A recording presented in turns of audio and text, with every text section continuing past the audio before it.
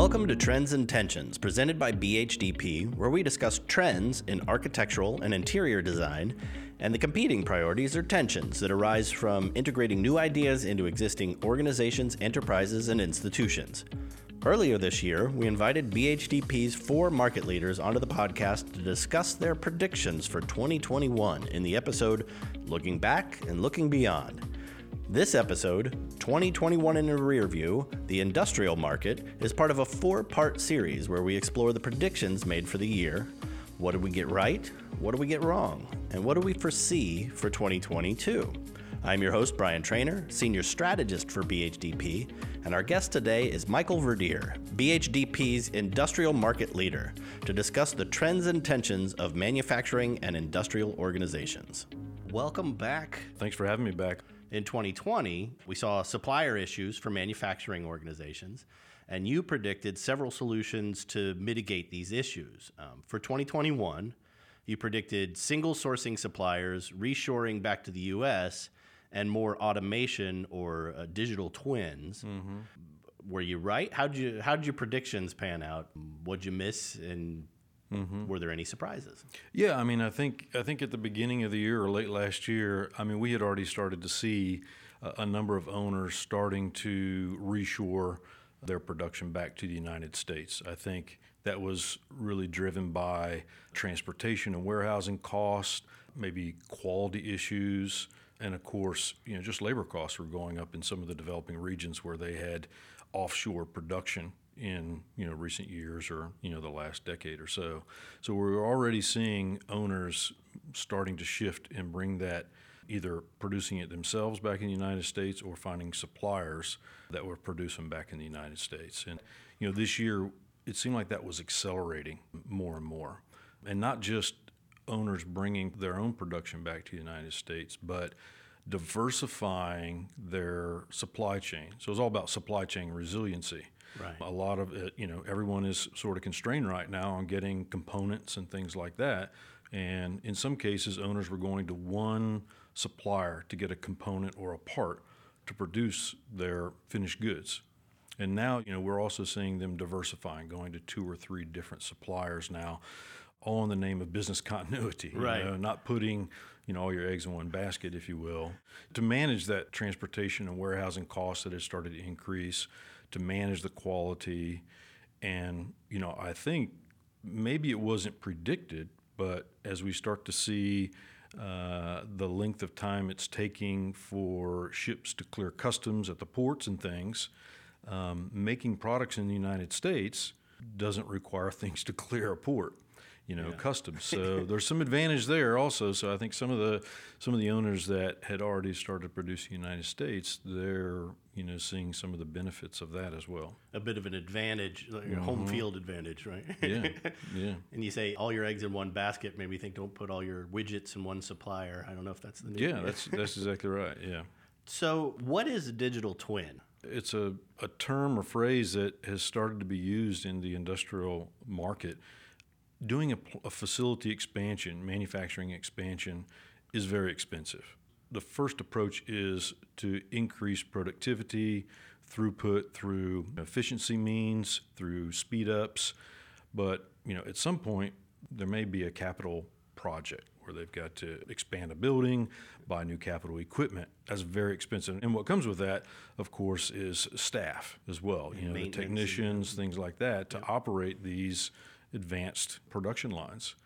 What we've seen is using technology or simulation to explore these type of scenarios of, if we expand and we put in 1 production line, 2 production lines, 3, maybe there's new business development. So it's kind of analyzing different scenarios digitally using simulation without making that huge capital investment and bringing a more database decision-making methodology to the owners versus past, maybe they didn't have the benefit of simulation. So the term that's being used in the industry is digital twin. Let's take, basically it's the twin of the physical manufacturing environment. Let's reproduce it digitally and do simulation. Gotcha. So if I move this machine over here, what's the throughput? Or how does that impact the efficiency of the production, right? So you can create a digital model of the production and then like parametrically fiddle with it until you get it better. Yeah. I mean, everything from, looking at material flows, getting raw materials to the line, finished goods, if they do a speed up on a certain module or unit op on a production line, how does that affect the facility upstream and downstream? Do I need another palletizer? Do I need more dock doors? Do I need more forklift operators? Those kind of things, and identifying where bottlenecks might be in the facility. So you can do all that and turn a lot of those dials. Yeah. Like I say, I call it sensitivity analysis. You're turning the dials up or down on a lot of different things within the facility to see what happens. And then you can make a decision on the option that they might want to pursue with a capital project. That's pretty interesting. It doesn't solve all the problems, but it'll help you make better decisions, right? Certainly helps make better decisions. Yeah, but like I say, it takes the emotion out of it. A lot of the owners that we work with, there's large teams. Some of the team members have their idea of what would be the optimal solution, and when you bring the option of simulation to the table and it becomes more data-based, it takes that emotion out of it. It's kind of hard to argue with data. So one of the things that has become a hot topic this year is the mass migration of employees that we've been referring to as the Great Resignation. Mm-hmm. Has your market felt an impact from that, and how so? Yeah, I would say in many ways, talking to a lot of the owners that we work with, I mean, just attracting and retaining employees has become a challenge. What's interesting, though, is this is one of the things I didn't necessarily think about at the beginning of the year or last year. We knew that supply chain resiliency was a challenge, getting components and things to produce products. I don't know that we necessarily anticipated what you call the Great Resignation. Yeah. And it has really become a priority in some of the projects that we're working on, or I would say most of the projects that we're working on with owners. At the beginning of a project, we try to define what the goals are, the vision, the success measures. And I would say in the past, the culture, the employee benefits or amenities within a manufacturing facility did not necessarily make it to the top of that, I'll call it success criteria. But that's right at the heart of our collective ambition, Design for People. That's our promise on every project. So it's refreshing that is becoming more and more of a priority with the industrial clients that we work with. I know one of the terms that was coined during one of the kickoff meetings was, I want to make this new manufacturing facility a stay place for our employees. The CEO wanted people to be excited to come to the facility and work and create some amenities where they'd actually want to stay and not just rush out every day. So there's things like, cafeterias that are being introduced into the programs, wellness centers. Some of the older manufacturing facilities, you didn't have access to a lot of natural light. Right. So now that's an important success criteria. The other thing is there's a lot of competition too. I mean, a lot of the manufacturing facilities we work in, these are high-speed, advanced manufacturing systems, and they require folks with engineering degrees to run these lines, to do troubleshooting on them. When there's a failure mode, they got to get that line back up and running. And so, you're competing with other types of industries for these engineers and the talent. Owners are really making that a priority now. Supply chain has been an issue through the pandemic and now. Mm-hmm. Is there any sign of relief on the supply chain side for your market? Brian, I really haven't seen that. It's really progressed, not only components to produce materials, but building materials. Yeah. So it's kind of changed the way that we execute projects too. Building materials, whether it's joists or insulation, you name it, rebar. Some of these, and then long lead equipment, chillers, air handling units, things like that. A lot of the projects we're working on, we're doing phased permitting strategies. We are accelerating the design to release a steel mill order or something like that so that they can get that ordered early on because of the lead time. Same things with these long lead pieces of equipment, air handlers, chillers, like I mentioned. So maybe where we would complete the design for all disciplines, do a 30, 60, 90 review at SD, DD, CD phase. Well, now we're pulling up a lot of the steel and long lead equipment up into, say, a 50% design complete to get that out the door and get it on order.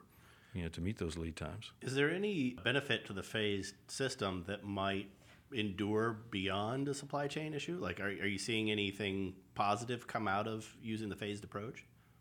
Yeah, it's not that we didn't do that in the past. It's just it's almost a necessity now. Yeah, you can't live because of without the it. long lead times. We have to look at those kind of execution strategies. I would say it makes the execution a little bit more complicated because you're breaking packages out. There's more submittals that are coming in even while you're continuing to design. And of course, there's a little bit of risk of that too. You're having to catch some of the steel superstructure revisions as you're getting shop drawings while you're still designing. So there's a little bit of risk there. A little bit of additional effort in the execution phase. But I think I've not run into a manufacturing project that it wasn't schedule driven also. Right.